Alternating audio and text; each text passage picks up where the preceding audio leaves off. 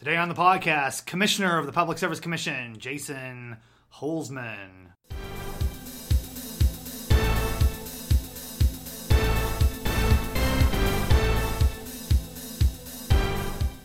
Hello out there in podcast world. This is Renew Gurus, your source for all things Missouri energy policy and politics and beyond. I'm Executive Director of Renew Missouri, James Owen, running the boards, Danielle Wilson. But we're going to cut to the chase today because we are on location and have a very special guest. We have newly minted Public Service Commissioner Jason Holsman. Commissioner, hello. Hey, how's it going? Thanks for having me. Hey, thanks for being on the podcast.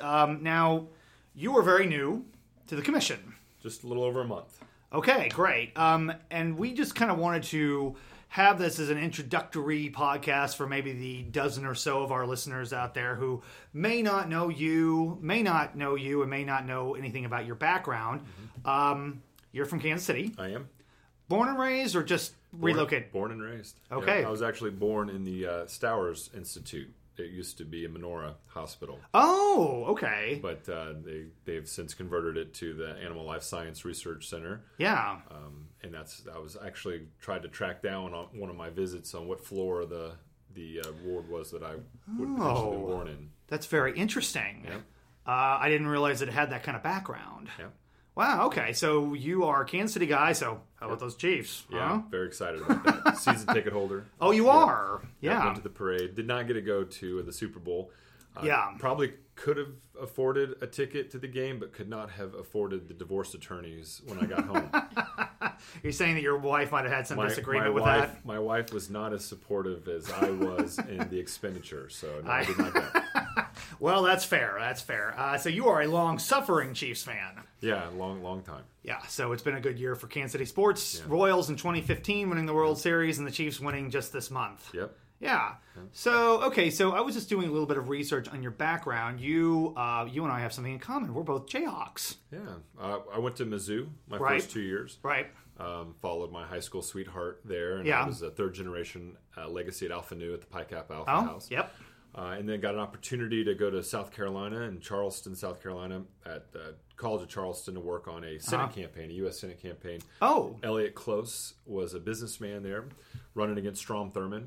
Oh, we've heard of him. Yeah, I've heard Strom Thurmond.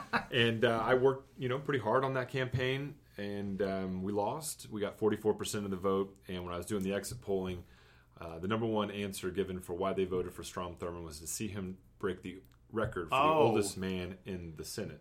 And so he was 96 years old. I was going to say, what year was that? Because he was like 102, 103 when he passed away. 1996. Okay. 97.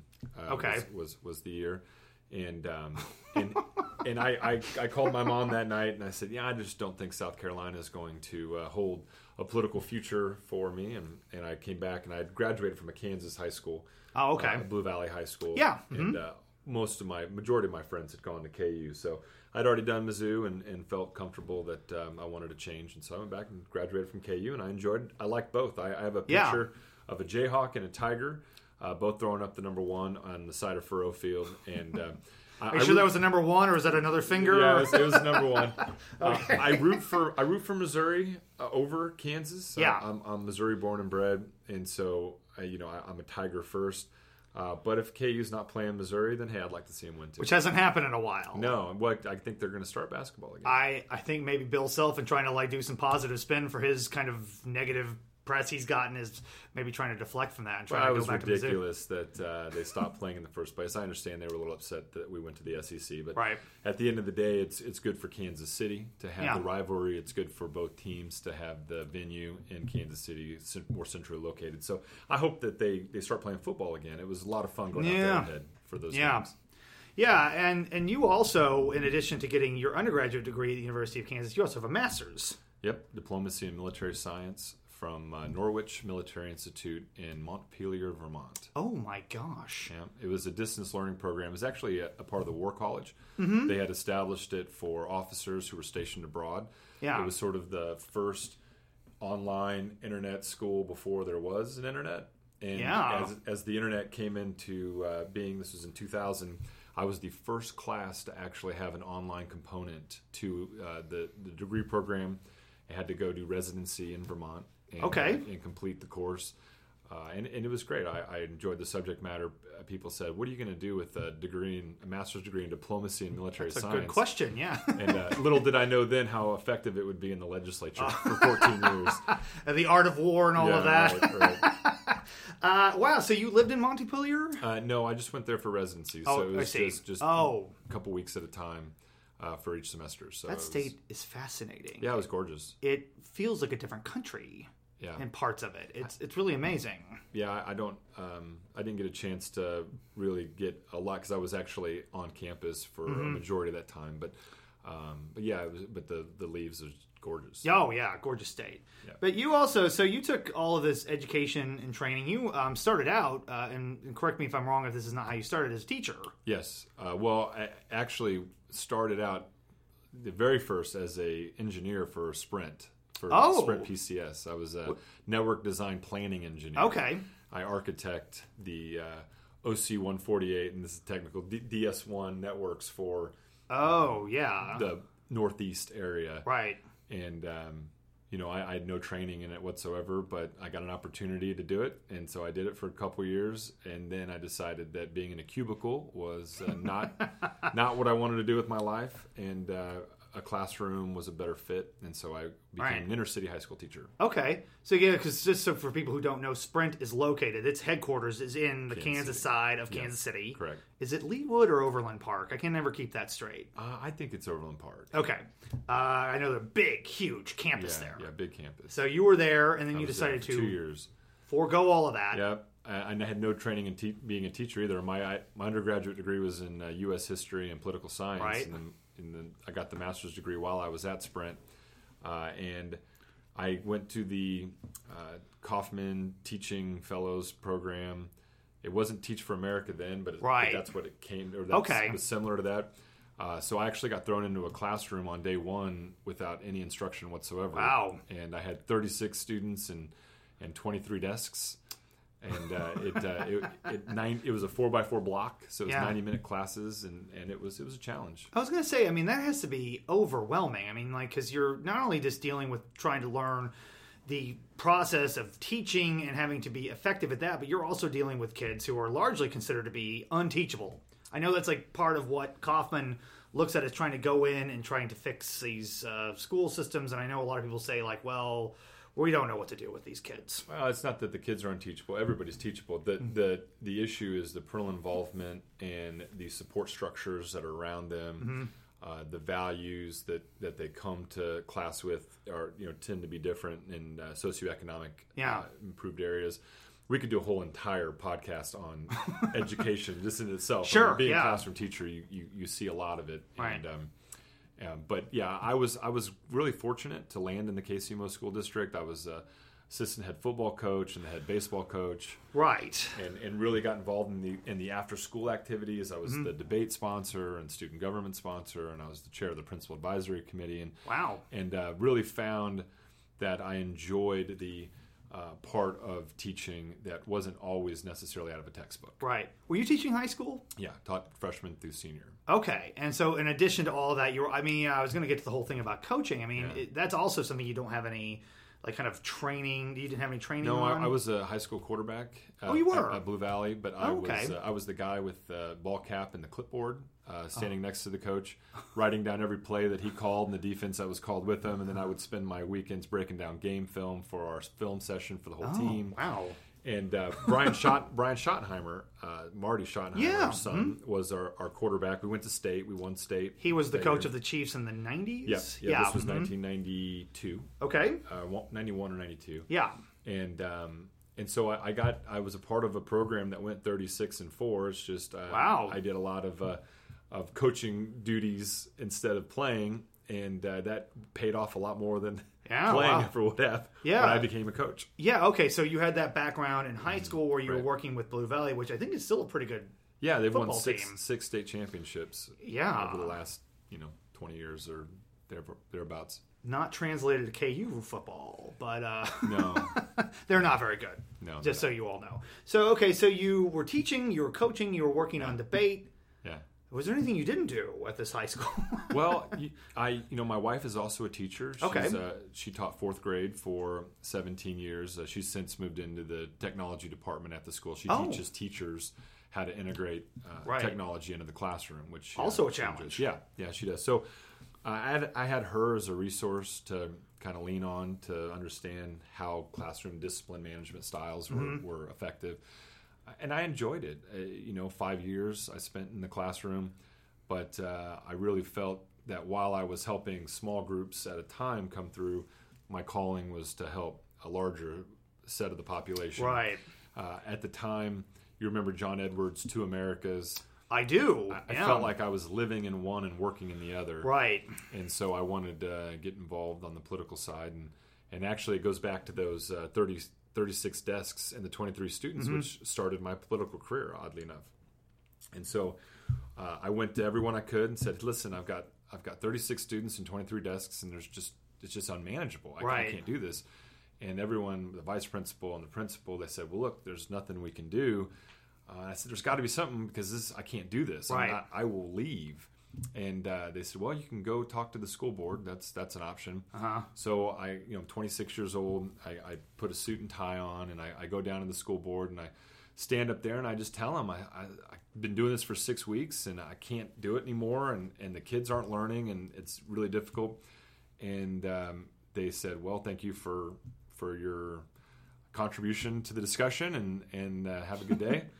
This is the Kansas City School Board. Kansas City School Board. Yeah. And as I'm walking out of the room, kind of deflated a little bit because no one said anything, the superintendent at the time ran down, and he caught me in the foyer, and he puts his finger in my chest, and he says, who are you to come down here and chastise us? Oh. And I said, they had a banner in the room that said, is it good for the children? I said, look, I'm the teacher who's down here asking if my situation is good for the children. And he goes, well, you'll be lucky to have a job in the morning. And this is, I was not a tenured teacher at the time. So I go home and I tell my wife, I said, well, that did not go well. and I'm, I'm a little concerned that I may be put out. And she said, well, don't worry. You were looking for a job when you found this one, so we'll be fine. Did you get fired? No. In fact, the next morning I showed up, and I really did think that I was in trouble. Right. My principal calls me up to the cafeteria, and her and the vice principal are standing there, and they're both have clipboards, and they're like, follow us, and they walked me through the cafeteria kitchen, out to the back loading dock. And I said, whoa, wait a minute, I'll leave quietly. You don't have to you don't have to off me here. And I was gonna it sounds like something out of Goodfellas. And the principal, who I love to this day, Mary Long, she is a wonderful public servant and a great principal. And she looks at me and she says, do you know what you've done? And I said, Dr. Long, you told me to go to the school board. It was your idea. I was desperate. And she turned to the janitor, and he threw open the door on a large moving van that had 75 brand new desks in it for the entire school. Oh. And so at that moment, a little fire was lit inside of me that it said, listen, courage and action go together for results. And that's kind of what started my political career. What a story. Yeah. That actually prompted them to do something, even though they kind of just seemed like they blew you off. Even at the time when it seemed like they were very upset at me, they realized that I was right, and that this couldn't go on. And so they brought the new desks out, and that from then on, I just realized that if you speak up and speak out and you're right, then sometimes things happen. Wow. Yeah, because it's also important for people that don't know. I mean, Kansas City School District has had unique challenges to it. I mean, it is kind of a city that's seen as kind of having a racial divide in the kind of the middle of it. Right.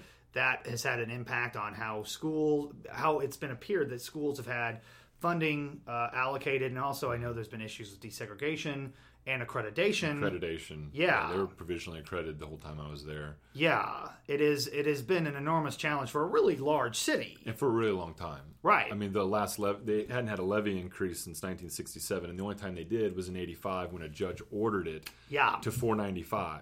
Right. And by comparison, I'm just a little south in a urban district called Center, where my wife works and both my children attend, and our levy is like $6.75, so it's a full $2 higher, and we voted to approve that levy 2 or 3 times. Sure. So the community has to be involved for education to be successful. Right. So as you get this, you kind of accomplish this lights this fire. What year was that? That would have been in 2004. And you ran... 2004. I won my office in my primary in August of 2006. Right. So it was about 2 years later that I finally kind of got my ducks in a row and realized how I wanted to apply. Right. My effort towards public service. So was there a general election opponent for you? No. We had a write-in candidate that year from a large church that was in my area called the International House of Prayer.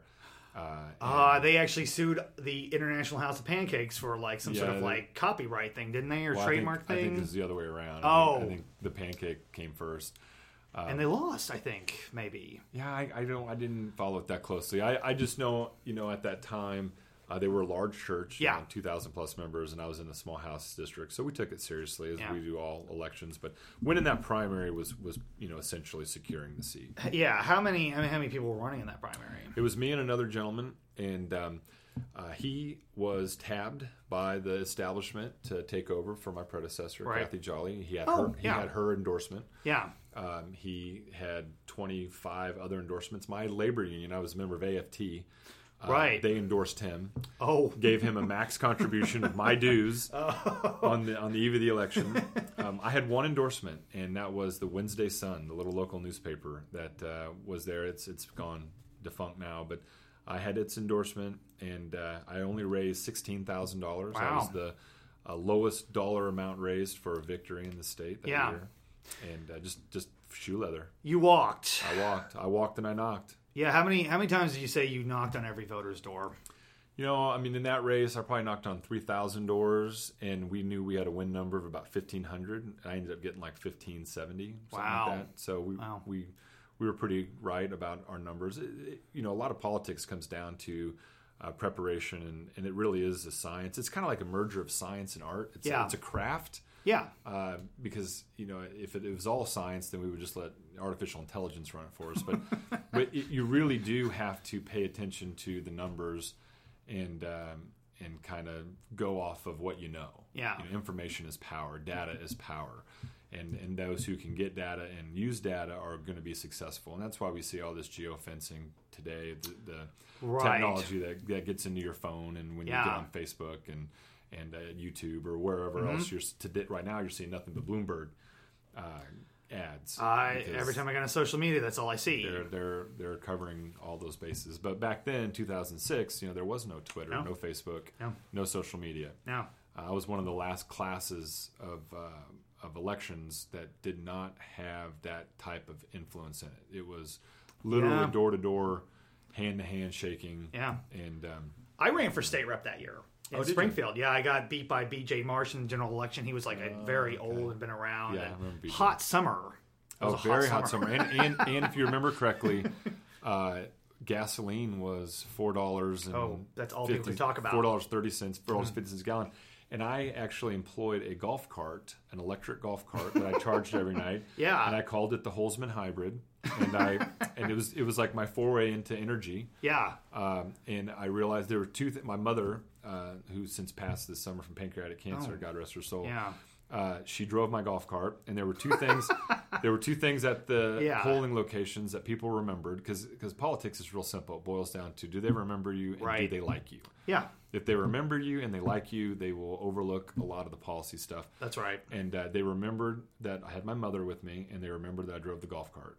Wow. And those were two things that stuck out. Mother is a saint. Man, it was a hot summer. So she would ride us alongside, and I would knock on the doors and put the yard signs out. Wow. Those were good days. This was a long time ago. That was 14 years ago 14 years ago, yeah. So I remember when I interviewed your current new colleague, Scott Roop, about when he joined the House, and he was very blunt with me that he hated it. Yeah, the House. Now, he was in the majority. And you were in the minority there. I've been in the super minority my whole career. Yeah. I mean, I joke that I'm Ginger Rogers. I have to do everything that they have to do backwards in the heels. Right.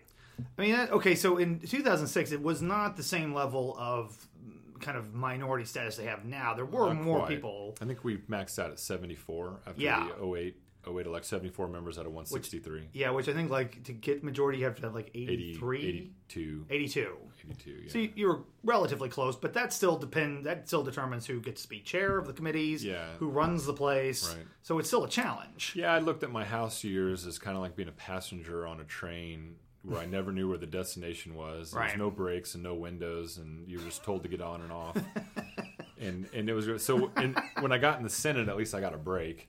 I could reach up when I didn't like where we were going. I got a window. I could see where we were going. Yeah. And then I could pull the brake whenever I felt that we were going in the wrong direction. So do you feel like so do you have any kind of memorable event or kind of benchmark from the House that you can talk about that you're like most proud of? Yeah, absolutely. When I first got in, again, the Mark Twain quote, "If all you need is ignorance and confidence, and success is assured." Yeah. That was me. I was a freshman minority member. I was 30 years old. I had no idea what I was doing. I just come from teaching inner city kids. You know, nothing to lose. And I found a little issue that P.J. Wilson, the founder of... I've heard of that guy. Yeah, you've heard of this guy. He walked into my office one day and he said, "Hey, we'd like to see this idea of net metering get passed, and we've been trying for a long time and we didn't know." And he gave me this language and said, "Take a look at this," and we started working on it together. And that was my first introduction into energy policy. Yeah, the language that surrounds energy policy. And I said, well, we can't call it net metering. We got to do something else. So we came up with a term called the Easy Connection Act. Yeah. It was 18 pages long, and we started working on it. And we perfected it. We started trying to move it through, and I just didn't know at that time that freshman minority members weren't supposed to pass legislation. So I kept going, and we had to break out the defibrillator. I mean, it was pronounced dead a handful of times by the utilities. Right. We kept shocking it back to life. And then I think, I started finding allies along the way in different parts of the chamber that I didn't expect. Right. I started finding conservationists who were concerned about their hunting grounds. I started finding independent-minded Republicans who were concerned about controlling their own energy destiny. Right. And started finding other things than climate change, or we called it global warming back then. Right. It hadn't really morphed into climate change yet. That resonated and found a language that was more receptible to the Republicans. And so ended up trying to get that bill attached to a number of bills. And on the last week of session, 2 days before session was out, there was Senate Bill 54 at the time. It was a renewable portfolio standard that was non-mandated. It was voluntary. It was a voluntary one. It was Senator Chris Koster's at the time. Was he still a Republican back then? He was still a Republican. Okay. We need to probably have charts for that, but yeah. And I remember I was successful in getting the amendment attached to Senate Bill 54 in the last week of session. And then once it was on, it went to conference. Yep. And Senator Koster walked into my office. Keep in mind, I'm a freshman House member in the smallest office in the building. Yeah. Senator Koster walks in, and he says, "Tell me about your amendment." And I did. And I explained it to him. I told him what it did and why it does it and why it was important. And he looked at me and he said, "Fair enough. I'll keep it on." Wow. And it did. And we got it passed, and it got signed into law by a Republican governor. Yes. By Matt Blunt. Matt Blunt signed it. And that led to Koster and I going to Israel for a week to study renewable energy there in that country. Wow. And that sort of really, lit my appetite for renewables and seeing, they talk about being in an environment where they're surrounded by folks who don't like them. Right. And so they don't have a lot of trade partners. So they have to generate an independent energy source. Oh, and they've got a lot of sun.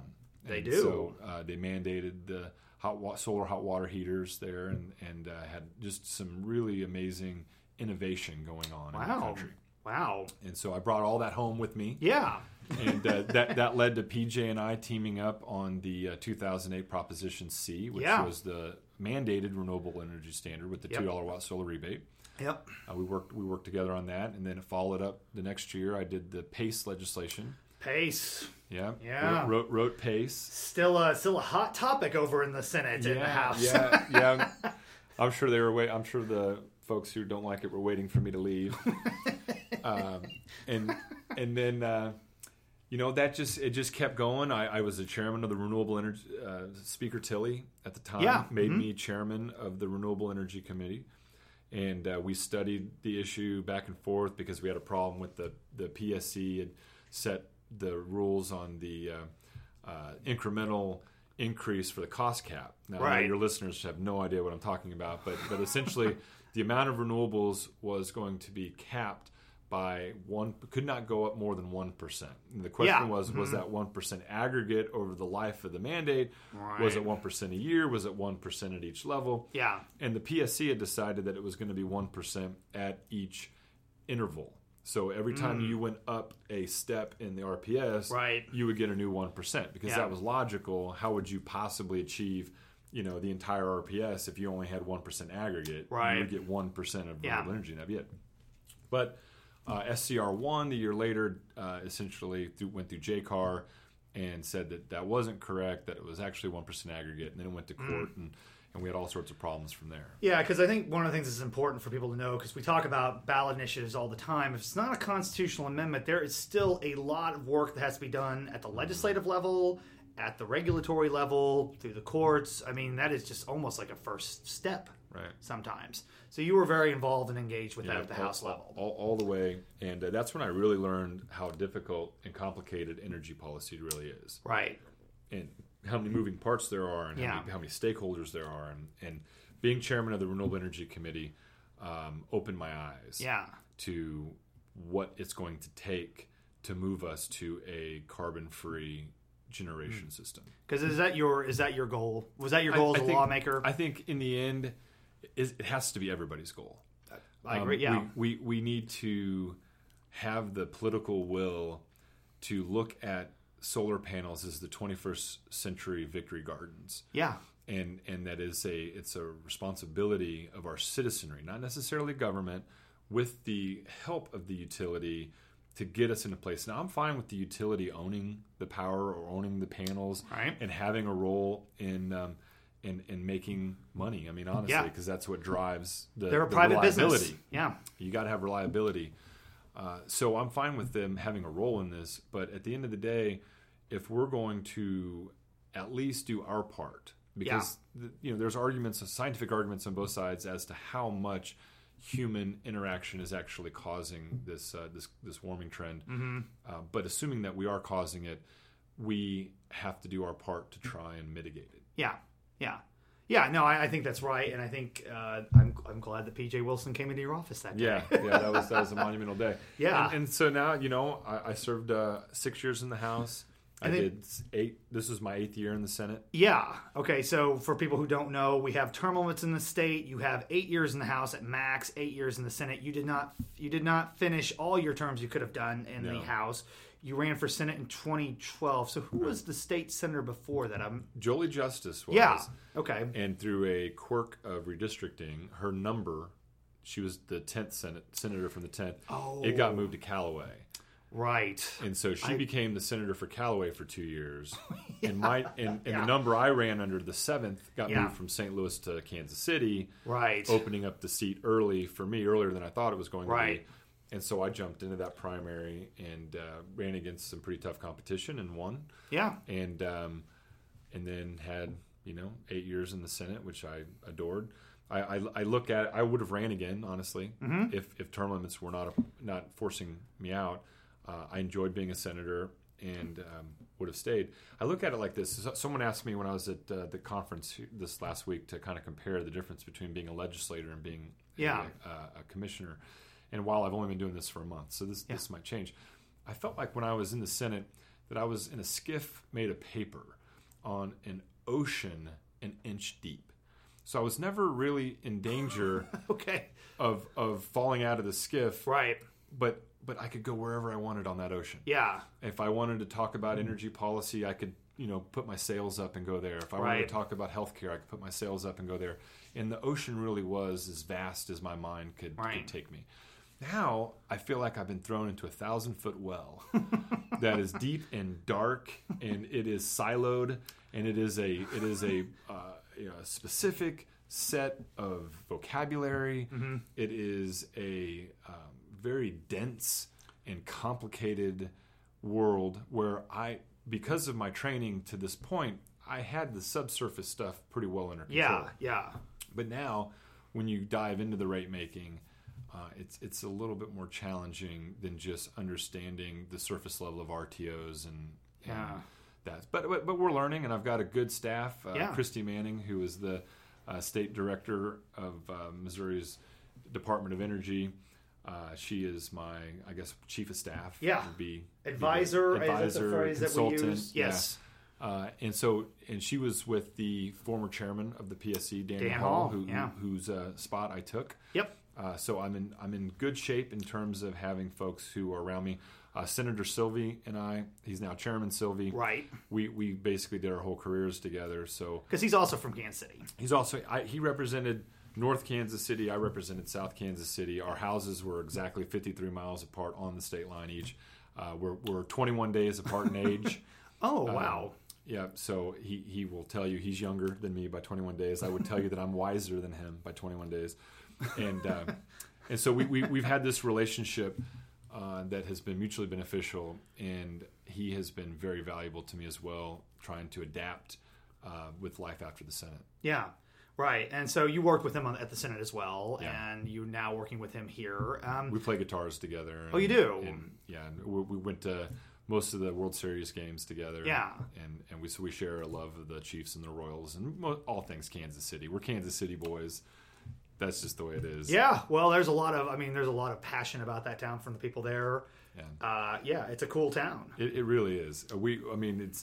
It's people, say the Midwest is flyover country, and for those folks, I'm sorry that they haven't landed because we've got a lot of really great stuff going on in Kansas City. There is, and I really do hope that, even though I'm not a huge sports guy, that you see people draw their attention to that and discover all these other things when you see that kind of attention get brought to it. So you're new with the PSC. You just left the Senate. You kind of described what that experience was like. What kind of commissioner do you see yourself being? I know you can't talk about specific things, but what do you want your role to be here? Well, it's defining itself every day. Right. There's a variety of ways you can approach this job. One way would be as a strict constructionist. I'm here to call balls and strikes, and I'm more of a judicial role. There's the idea that we can influence the direction of the conversation through our interests in highlighting certain aspects of the rate cases and sort of helping the utilities figure out a way that's going to be beneficial for them and for the folks who represent. I really don't see myself as an activist. The other way would be to kind of not see the lines that's drawn. Coming from the legislature, I believe that the legislature does set a majority of the energy policy in the state, and I think that you have to color within those lines. So you're not going to see me doing something that's completely out of the normal. But I also think too, I was the chairman. I created the Joint Committee on Disaster Preparedness. Yeah, and I was the chairman of that committee as well. And so through that effort, I want to bring a lot of what I've learned and understood there to this role, in so much as think about the title of what this commission is. It's the Public Service Commission. Mm-hmm. It's not the Energy Commission. It's not the Utility Regulator Commission. And I think if you look at it that way, the Public Service Commission, there's no greater public service in my mind than the macro issues that we face. Yeah. Are we ready for a disaster? Do we have a resilient, eco-friendly energy system? Do we have fresh and clean water? Right. Do we have a sewer system that's functioned properly? Yeah. Are we prepared to deal with the coronavirus? Are we? Are we? These are questions that are ongoing. Okay. We'll check back in. Yeah, we don't have an answer. So I look at the role not just as a utility regulator, but truly in the idea that the Public Service Commission is designed to have I know we're partisan in the sense that we have a label when we're confirmed as a Republican or Democrat based on the governor who's in power. But I see it more as a nonpartisan commission that is there to benefit the public. Yeah. That is there to represent the whole state. Even though I've talked about being from Kansas City, I touch all parts of this state. Yeah. And so I try to be a decision maker that takes into mind the rural and urban and suburban and all of the different constituencies we have. Yeah. Wow. That's a good way to end. But do you have anything else you'd like to add or anything else you'd like to tell our vast listenership? I don't. I mean, other than the fact that we're accessible, we have an email address and a phone number. It's not quite like being an elected official where you have a constituent services. We don't really do that, but we do. We are here. Yeah. And people can come to the hearings. They can watch them online. They can come to the hearings. I encourage you to go if you're in a service territory that has a regulated utility in it, whether it's water, gas, or electric, and you hear that there's a hearing coming up, that's your opportunity to weigh in on the issue. Usually, almost always, there's a commissioner, maybe not the entire commission, but there's always a commissioner present, and we're there to get your side of the story. And oftentimes, the people's side doesn't get as heard as often as the special interest. That's true, because there are a lot of interveners. I run one of them that come here and are here regularly, but I do think, and it's one thing I tell people, you have more control over this area of your life than you think. Yeah, and it's an area, unlike some of these ethereal, big social issues that we fight about a lot of times, everybody pays the utility bill. Yeah. And that utility bill more than likely is going to go up. Yep. There's nothing we can do about that. That's that right. is the nature of the trend. Yep. So the question you need to be asking is not, am I going to pay more? The answer to that is yes. The answer is, what am I getting for it? What am I getting in return for that increase? And that's kind of where I want to help the utilities see the benefit in making those investments that are going to be long-term and are going to be directed towards a carbon-free and technologically advanced, resilient, redundant, and a system that we can be proud of. Yeah, great. Any events that you and Chairman Sylvia are going to be playing at, or that we should plug? we might just start busking in the middle of Main Street. All right, that's a reason to come to Jeff City. Gosh, well, Commissioner, I still want to call you Senator. But Commissioner, you can. To me, whenever someone says Commissioner, I genuinely look around and see who they're asking for, because I'm Senator Holsman. Yeah, but the honorable. But you know what? I'm sure that will change. I'm sure a year from now it'll be Commissioner Holsman, and the Senator Holsman will be a chapter. You got 6 years of this. Yeah. 5 years and 11 months, at least. 5 years and 11 months. Yeah, well. Looking forward to it. Yeah, thank you for your time. Hey, thank you for having me. I really appreciate it. And thank you all for listening. We will hit you up for all the things we want you to do on this podcast in the email. But for the meantime, thanks again, and we'll see you next time on the radio.